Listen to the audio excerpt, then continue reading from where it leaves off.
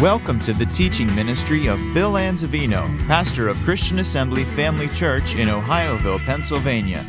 We pray you are challenged in your walk with the Lord through the following teaching. For more information about Christian Assembly Family Church or to subscribe to our free podcasts, please visit us on the web at cafamily.net. Okay, let's hold our Bibles to heaven and say thank you, Father, for your holy written word. It's a lamp to my feet and a light to my path. Your words are life to me and health to all of my flesh. I have what your word says I have. I am what your word says I am. I can do what your word says I can do. Holy Spirit, anoint my ears to hear, my heart to receive, and my mind to be open to the knowledge of the truth that makes me free. Quicken me according to the word. Change me from glory to glory. And I boldly say, I will never ever be the same again. In Jesus' name, amen. Praise God. Spiritual exercises are good, just like physical exercises are good. Amen. One helps us temporally, one other helps us eternally. Amen. Praise God. I want to talk to you this morning about being God's masterpiece. God's masterpiece is the title of our message this morning. We're going to look at the book of Ephesians chapter 2 and verse 10 from the New Living Translation. It says this, "For we are God's masterpiece." Have you ever considered yourself to be a masterpiece? He has created us anew in Christ Jesus so we can do the good things He planned for us long ago. Boy, that long ago goes all the way back to the very beginning when He made man in His own image and likeness. Breathed into His nostrils the breath of life, he became a living soul. God wanted someone, a family, that would come out of His being. The angels didn't qualify, or other creatures or created things didn't qualify. Only man qualified because only man was created by God in His image and in His likeness. Can you say amen? But guess what? Man did not cooperate. He didn't, did he? He fell. As a result, he messed up God's dream for a family. And so God, who loved the world, had to do what? Send His only begotten Son to redeem us from our fallen state, to reconcile us back to the Father so we could become one with Him, partake of His divine nature, and be His offspring, be His children. Where His dream come true, His family. Now, in the book of Ephesians, we have a revelation given to us by the Apostle Paul. It's a beautiful revelation. It's a wonderful revelation. And it's a powerful revelation that Jesus gave Paul after he was born again, washed in the blood of Jesus, and became a child of God. In this book, we're told who we were before Christ. We're told what God did for us in Christ. We're told what we have in Christ right now. And also we're told and taught what God expects of us now that we become the children of God. Those four things are revealed to us in this wonderful book called the book of Ephesians. We're going to explore some of it. How far we get, we'll see. Amen? Is that okay? We'll see. But before we do, let me give you a couple of definitions. Number one, a masterpiece. A masterpiece is one's greatest work. Greatest piece of work. Whether it's art, whether it's sculpturing, whatever it might be, it's the greatest piece. A consummate example of what? Skill and experience. A masterpiece. But then also there's what is called handiwork in the Bible. In Psalm 19 and verse 1, the heavens declare the glory of God, and the firmament shows His what? His handiwork, or work done by His hand. So keep those thoughts in mind. What it means to be a masterpiece and a work of God's hand. Now, first of all, number one, who we were before Christ. Who were we before Christ? Well, Paul gives us this revelation. Look in the book of Ephesians once again. Let's read these verses of Scripture here. Chapter 2, verse 1, New Living Translation. Once you were dead because of your disobedience and your many sins. You used to live in sin just like the rest of the world, obeying the devil, the commander of the powers in the unseen world. He is the spirit at work in the hearts of those who refuse to obey God. All of us, no one excluded, used to live that way, following the passionate desires and inclinations of our sinful nature. But by our very nature, we were subject to God's anger or wrath or judgment, just like everyone else. Every single one of us. He's talking to these people, and he's saying, before Christ, this is what you were. You were under the wrath of God, under the inspiration of Satan. Actually, we're going to exactly say what Paul's saying we are. We were walking dead men. Number one, we're walking dead men. You realize that's what we were before? Look in 1 Timothy chapter 5, look at verse 6. But she that lives in pleasure is dead while she lives. You know what that means, to be dead while you live? When we separated from God, we were dead even though we were alive physically. We were dead in spirit even though we were alive physically. Every person that's out there in the world today who is not born again, washed in the blood of the Lamb, is dead while they live. Think about that. Separated from God. No way back to God. But thank God he sent Jesus to reconcile that. So we were walking dead men. Walking dead women. We were dead to the things of God, dead to the knowledge of God, dead to the love of God. We were dead to the moral laws of God. We were dead to holiness. We were dead to godliness. And the list goes on and on. Actually living our lives in such a way that we thought the things that we did weren't all that bad. Because that's what we were before Christ. And then also, secondly, we were influenced by the prince of the power of the air. Influenced by the prince of the power of the air. Without even knowing it, recognizing it, people are under the influence of satanic forces and powers. Satan is called the god of this world today. There is a bit of truth to the devil made me do it. You realize that. We can't excuse ourselves and justify ourselves and say that that's why we did it. But those demonic influences and forces that are out there will do their part to influence people to live wrong and to do things like kill people, etc., etc., rob stores, etc., and all the different things that they do. So people are under the influence of Satan and don't even know it. Look at the book of Ephesians chapter 4. Paul makes this very clear. This is a result of the fall of man. This I say, therefore, and testify in the Lord, that you henceforth walk not as other Gentiles walk, in the vanity of their mind, having the understanding darkened, being alienated from the life of God through the ignorance that is in them because of the blindness of their heart, who being past feeling have given themselves over unto lasciviousness, to work all uncleanness with greediness. This is the condition of fallen man before Christ. This is how we all were before Christ. We lost the knowledge of God. It is said that a man that uses 10% of his mental faculties is considered to be a genius, which is something to laugh at. Because man used 100% of his power, his brain power, before the fall. So apparently he lost 90% of his mental faculties, which was all the knowledge of God, and he only uses 10% of his brain power. Imagine that. We lost 90% of our mental powers because of the fall of man. Darkened in our thinking. And that 90% knew God, knew the love of God, knew the laws of God, walked with God, understood God, communicated with God. That's what we were before we became Christians. Influenced by satanic influences and forces, not even realizing it. Living our life a way that God didn't want us to live. Destitute of knowledge. Destitute of the fear of God, the love of God, the grace of God, the mercy of God. Just destitute of everything that God stood for. Number 3, we were then in a condition, Paul states, without Christ, having no hope, and without God in the world. Think about that. That's what all of us were like before Christ. Look in the book of Ephesians once again, in chapter 2 and verse 12. That at that time you were without Christ, being aliens from the commonwealth of Israel, strangers from the covenants of promise, having no hope, and without God in the world. Can you imagine being in that state? With man, it's impossible to be saved, but with God, all things are possible. But he is saying here, look, you Gentiles, before you came to Christ, you were without hope, without God in the world. You were strangers from the covenants of promise. God made a covenant with Abraham. Of course, we understand Abraham and his seed, singular, not seeds, plural.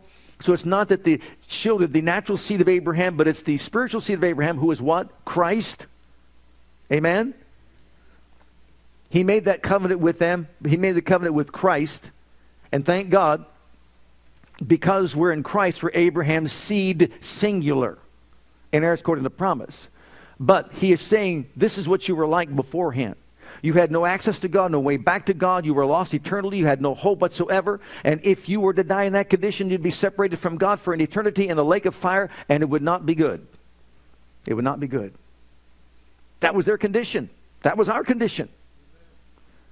Only through the Jews could they have an understanding of a Messiah, understanding of redemption and reconciliation, and how they can be reconciled back to God. So Paul's making it very clear to them, that's what you were like. You had no promise of a Messiah or anything of that nature. Fourthly, they were children of wrath. They were children of wrath, under the anger of God, under the judgment of God, and once again, ready to be punished eternally. That was their condition before Christ. Everyone's. Corrupt in nature, living the way they wanted to live, doing what they wanted to do, having no conscience of what is right and what is wrong. They were bad trees producing bad fruit. We were bad trees producing bad fruit.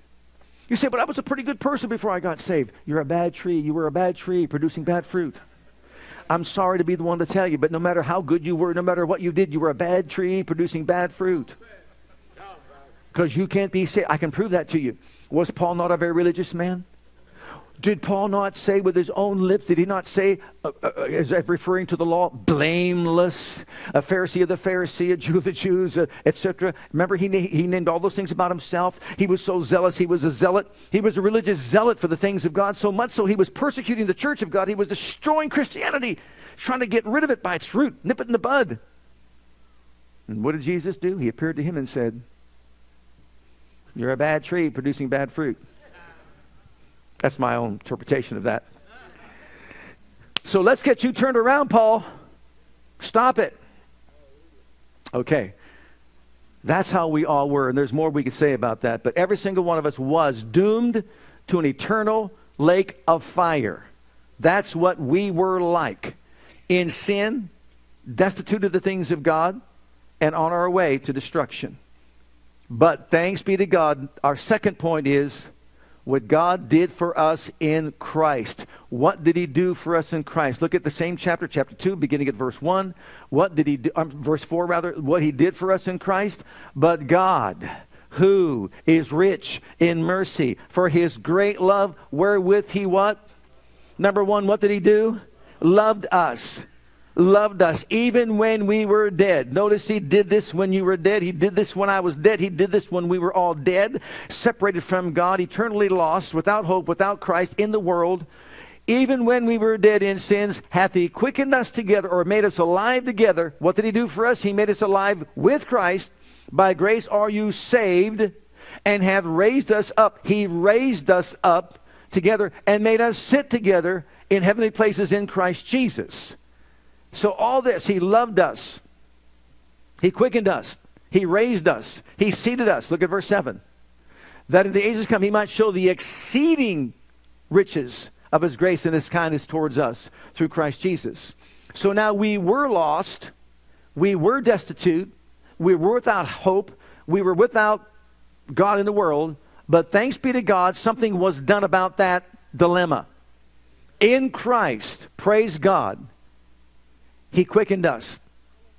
He raised us. He seated us in heavenly places in Christ Jesus. That's what he did for us in Christ. And it doesn't stop there. He also blessed us. Look at Ephesians 1 verse 3. He blessed us. Blessed be the God and Father of our Lord Jesus Christ, who had blessed us with all spiritual blessings in heavenly places in Christ Jesus. So in Christ, what he did for us in Christ, he has blessed us. He has blessed us. Some people say, yeah, don't you wish you were one of the Jewish individuals where he blessed your coming in, he blessed your going out? Oh, my brother and my sister, you got something a whole lot better than that. He blessed you with every spiritual blessing in heavenly places in Christ Jesus. There's nothing more. Whatever they had, the Bible says we've got a better covenant, better promises. Whatever they had, he gave us that and so much more. Why? Because we're not just his servants. We are his sons and his daughters. And he's made a deposit within our lives of every spiritual blessing in heavenly places in Christ Jesus. He's blessed us all with. And then he chose us. Look at the next verse, verse 4. He chose us. You're chosen, according as he hath chosen us in him before the foundation of the world, that we should be holy without blame before him in love. He chose us to be holy and without blame before Him in love. He chose you. He chose me. Next, He adopted us. Look at the next verse, verse 4. Verse 5. Having predestinated us to the adoption of children by Jesus Christ to Himself, according to the good pleasure of His will. You could actually look at it this way. There you are in this room. There's all these babies that are in that room, or maybe all these little ones that are in that room. Maybe it's a foster care, foster home, or whatever, and they're all lined up, and they're all lined up. Maybe some are a little bit older, some a little bit younger, and some are even infants or babies, and you're the one that's going to be choosing, and you're looking around. Well, that one's cute, and that one's cute, and that one's, I like that. And then you choose this one right here. I'm taking you. That was a decision that you made. When the child finds out that they're adopted, maybe a little bit sad, a little bit depressed, but then you say, you know what? Of all the children I could have chosen, I chose you. You are so special. So when someone's sitting out there and thinking, I'm not that valuable, I'm not that special, I want you to know that God chose you and God adopted you into His family as an act of His will on purpose. Oh, hallelujah. Look at how special you are. Blessed, chosen, adopted. How about this one? Look at accepted, verse 6. You are accepted to the praise of the glory of His grace, wherein He hath made us accepted in the beloved. We're not talking about accepted at Seven Oaks Country Club. We're not talking about accepted at Shadow Lakes Country Club. We're not talking about accepted in the sorority or accepted in the fraternity. We're talking about accepted in the beloved. Praise God. They may kick you out of Seven Oaks. They may kick you out of Shadow Lakes. They may kick you out of the sorority. They may kick you out of the fraternity. But I want you to know, hallelujah, you're not getting booted out of the beloved. Praise God. Amen. He accepted you in the beloved, not based on your performance, not based on my performance, but based on the performance of our Savior and Lord, the Lord Jesus.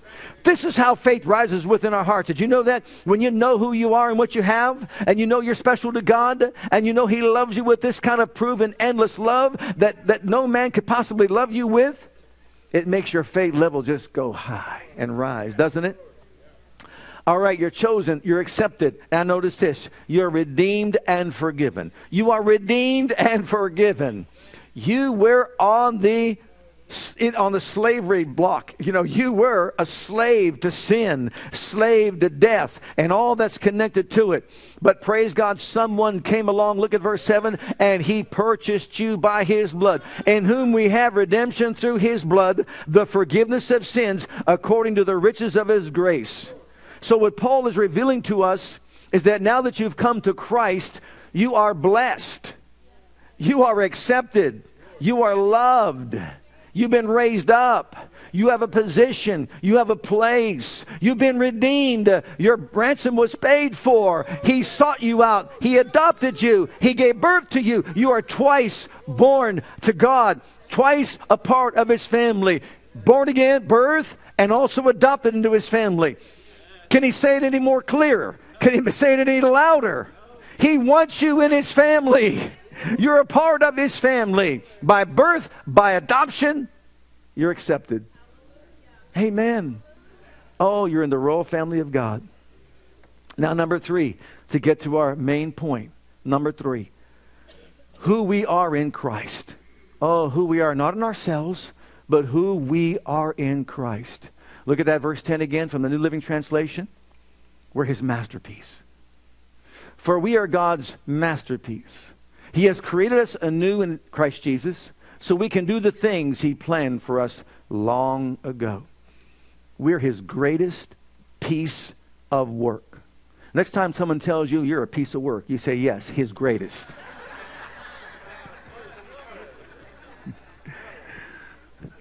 I'm glad you agree.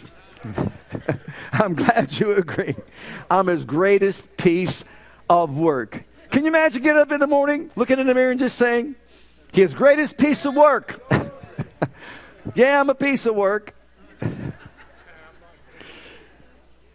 Amen. This consummate example, you see, of excellence and skill.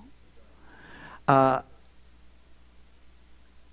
want you to see we have a little picture here. Anybody know who that is? The statue of David, right? In Italy, they call it Davide.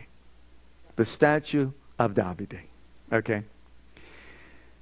Michelangelo created this out of a ruined piece or block of marble. He sculpted it.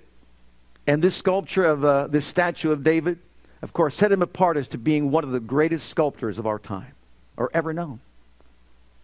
When you look at that sculpture, let's put it this way, if that sculpture could be animated, do you think that sculpture would just say, I'm a ruined piece or block of marble Michelangelo sculpted into what you see? I'm just a ruined block of marble sculpted by Michelangelo. You think he would say that? When anyone looks at that, when you saw that, did you think in your mind you're a ruined block of marble? Not at all, did you? Then why do Christians say I'm just a sinner saved by grace? Why do so many walk around saying I'm so unworthy? Wait a minute. No. That was a ruined block of marble. But Michelangelo saw something like David, and he sculpted it. It became his masterpiece that set him apart. And when you look at it, you don't even consider a ruined block of marble. You see a masterpiece. Beloved, you are his masterpiece.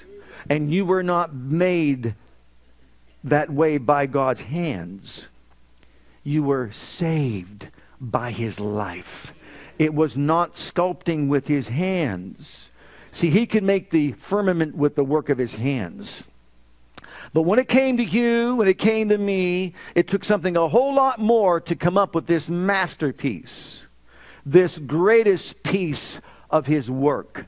This is the greatest working of his mighty power that he wrought in Christ when he raised him from the dead. And when he raised him from the dead, it was everything that God was and is and has and will ever be that entered into the bowels of the earth and raised him up from the dead. And when he raised him up, he sculpted every single one of us who would accept him as Savior and Lord of our lives.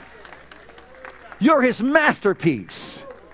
Not the work of his hands. You're saved by his life. Look at Romans chapter 5, I believe it is, in verse 10.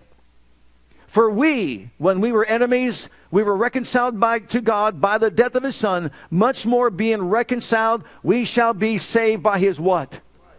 We're saved by his life. And thanks be to God, because he gave his life, we've all become his masterpiece. When you said yes to Jesus, the power of the Holy Ghost just descended upon that ruined piece of block called your life. Descended upon that ruined piece of block and sculpted you into a person who is loved, raised, seated, made alive, blessed, praise God, quickened, accepted, chosen, and the list goes on and on.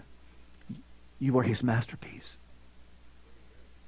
Your value and your worth is beyond comprehension. As a matter of fact, as you look at let's look at this verse, 2 Corinthians chapter 5. We are also his new creation. Therefore, if any man be in Christ, he is a what? A better translation, he's a new species that never before existed. Old things pass away. Oh, that ruined block of marble has passed away. Behold, all things are become new. You're a new man. All things are of God, who reconciled us to himself by Jesus Christ and gave to us the ministry of reconciliation. So we're his masterpiece. We're his new creation, one that never before existed. This isn't just taking something and restoring it back to what it was. This is a whole new creation. And God wants us to see ourselves that way. Because what we do when we start saying things like, I'm not worthy, we start saying things like, I'm just a sinner saved by grace, it's almost as if we're putting down God's masterpiece. Who am I? You're God's masterpiece. You may not think it. You may not believe it because you see your flaws, your faults, your failures, and your shortcomings and all that. But I want you to know something. God does not do shoddy workmanship. When God got a hold of you by the Holy Ghost and He entered into your being and He put a new heart and a new spirit inside you and took the old heart of stone out of you, He made you His masterpiece, recreated in Christ Jesus to do the works that God called you to do from the very beginning. To love Him, honor Him, obey Him, serve Him, live for Him, be an ambassador for Him, etc., etc. So you are His masterpiece. You are His new creation. And then, thirdly, we're His ambassadors. We're His ambassadors.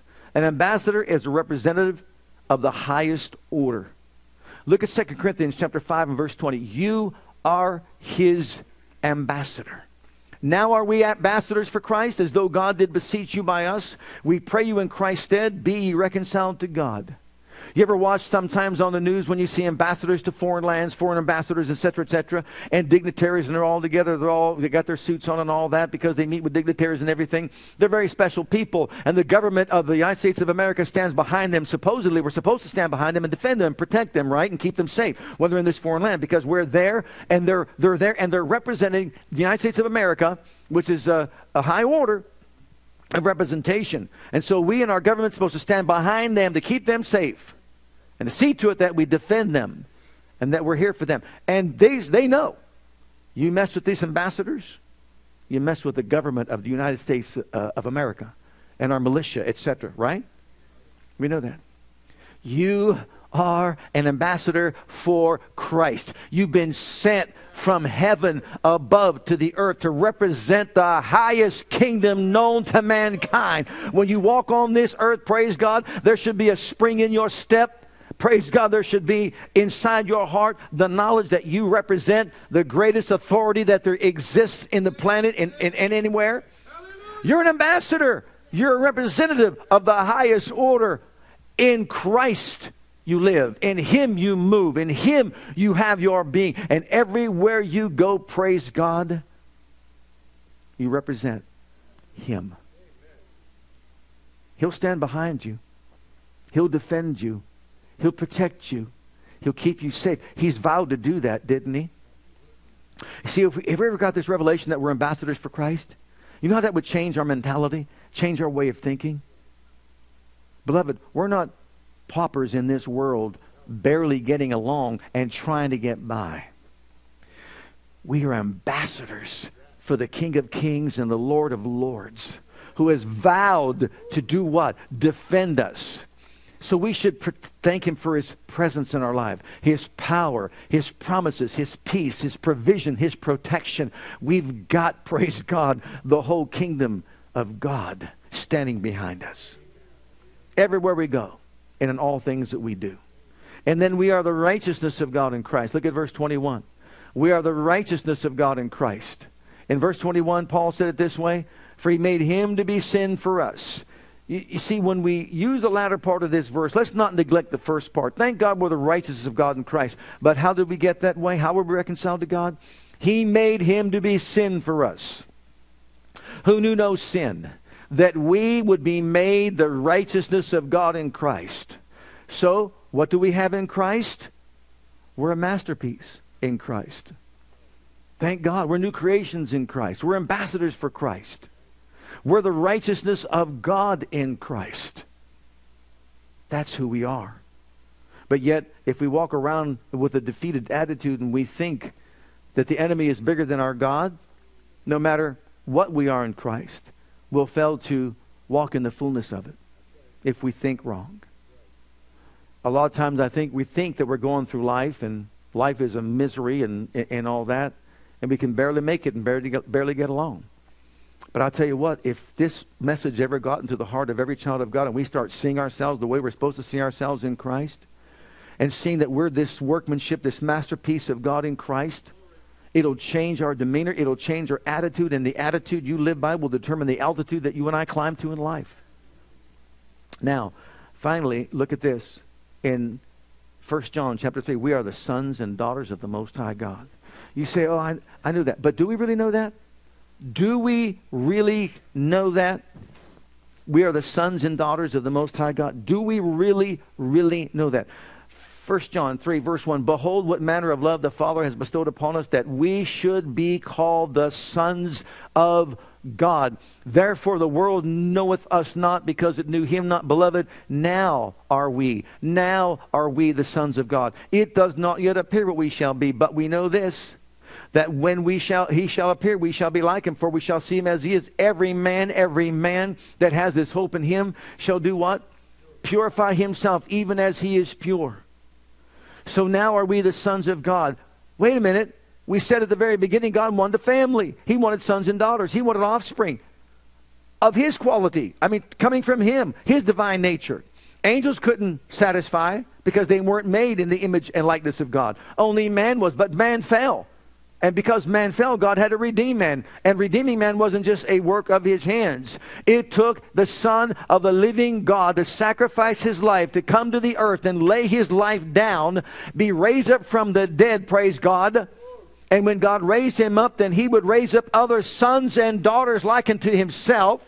And when the people would accept Jesus as Savior and Lord, they become masterpieces. They become new creations. They become ambassadors that are forgiven and delivered and set free from all the powers and the hosts of darkness. We're no longer under the jurisdiction of our enemy. We're under the jurisdiction of our Lord and Savior, the Lord Jesus Christ. We have family membership. We're born again into the family and adopted into the family, and praise God, we're special in the sight of God. So we should not be saying, I'm just an old sinner saved by grace. Can you see that? You were a sinner, you've been saved by grace, and what are you? A masterpiece. Think about that. You're his greatest piece of work. That's who you are. In conclusion, there's not time to get through all this, but just look at a couple of these things. In number 4, what he expects of us. Now, you knew we'd get to this, didn't you? What's he expect of us? Well, look in the book of Ephesians chapter 4, verse 22. That you put off concerning the former conversation the old man which is corrupt according to the deceitful lusts, and be renewed in the spirit of your mind. Notice where it all takes place. In the spirit of your mind. And that you put on the new man which after God, which after angels, after planets, after rivers, after trees? No, after what? After God is created in what? Righteousness and true holiness. And then he lists a bunch of things that we're to put off. And going down to chapter 5, then in verse 1 and 2, notice what he says here. Be therefore followers of God as dear children. As dear children, what are we? Children. And walk in love as Christ also loved us and has given himself for us an offering and a sacrifice to God as a sweet smelling savor. So he is saying then, because now you've been born again, because now you've been adopted to his family, because now you're his masterpiece, a new creation, and all those things don't exist anymore, because now you have the life, the nature, the ability of God in you, and greater is he that's in you than he that is in the world. Now that you're accepted in the beloved, now that you've been chosen by him and you're part of his royal family, and now because you can now walk with him, talk with him, experience him, now you're filled with the Holy Ghost and with power. Now put off this ugly old man, that ruined block of marble, because you've been crafted by the power and life of God into this masterpiece, and let's start walking like it. Let's start acting like it. Amen. Everywhere we go, think about it. Say it to yourself. You love it, don't you? I know you do. I'm a masterpiece. I can hear you thinking it right now. I'm a masterpiece. I'm his masterpiece. I'm a new creation. I'm a new species. I'm a child of the Most High God. All that stuff from the former lifestyle, forget about it. I'm not that anymore. I'm God's masterpiece. Then from chapter 5, and you read through all that, put aside this, set aside that. Don't walk in this. Walk in the light as he is in the light. Be submissive one to another in the fear of God. Husbands, love your wife like Christ loved the church. Wives, submit yourself to your husband and their leadership. Children, obey your parents in the Lord, for this is right. Servants, serve your masters the way you're supposed to, as if you're serving Christ. And after he talks about all those relationships, he says, finally, what's left to do? Finally, roll up your sleeves. And finally, what's left to do? Be strong in the Lord and the power of his might. Take a hold of the whole armor of God and stand against all the fierce forces of darkness and evil that are trying to come against you to make you think otherwise, to make you think that you're not a masterpiece, to make you think you're not a new creation, to make you think you're not an ambassador for Christ who's washed in the blood of the Lamb. You rise up and stand tall against all these forces of evil. Have on your breastplate of righteousness, have on your helmet of salvation, the sword of the Spirit in your hand, which is the word of God, and you stand firm against all the ugly forces of evil that are trying to sway you another way and make you think something different about yourself, and you walk around with that spring in your step because you can overcome all the wiles of the devil when you know who you are and what you have in Christ. Amen. Can you say amen? This is what he expects of us. This is what he wants us to do. And then you know what? And then he said he passed out gifts unto men in chapter 4 as well. And he said, use the gifts that I'm giving you to advance my kingdom upon the earth. So in this book of Ephesians, we have a wonderful, beautiful revelation of who we are in Christ, what we were, what God did for us, who we are right now in Christ, and what God expects of us. It'd be nice to have a study, just to have the whole book. What are you doing this afternoon? Anything you want to stick around? We'll talk about the whole book. But you're a masterpiece. I want to get that message across to all of us. Look at the people around you. Look at all these masterpieces. This is the greatest piece of God's work.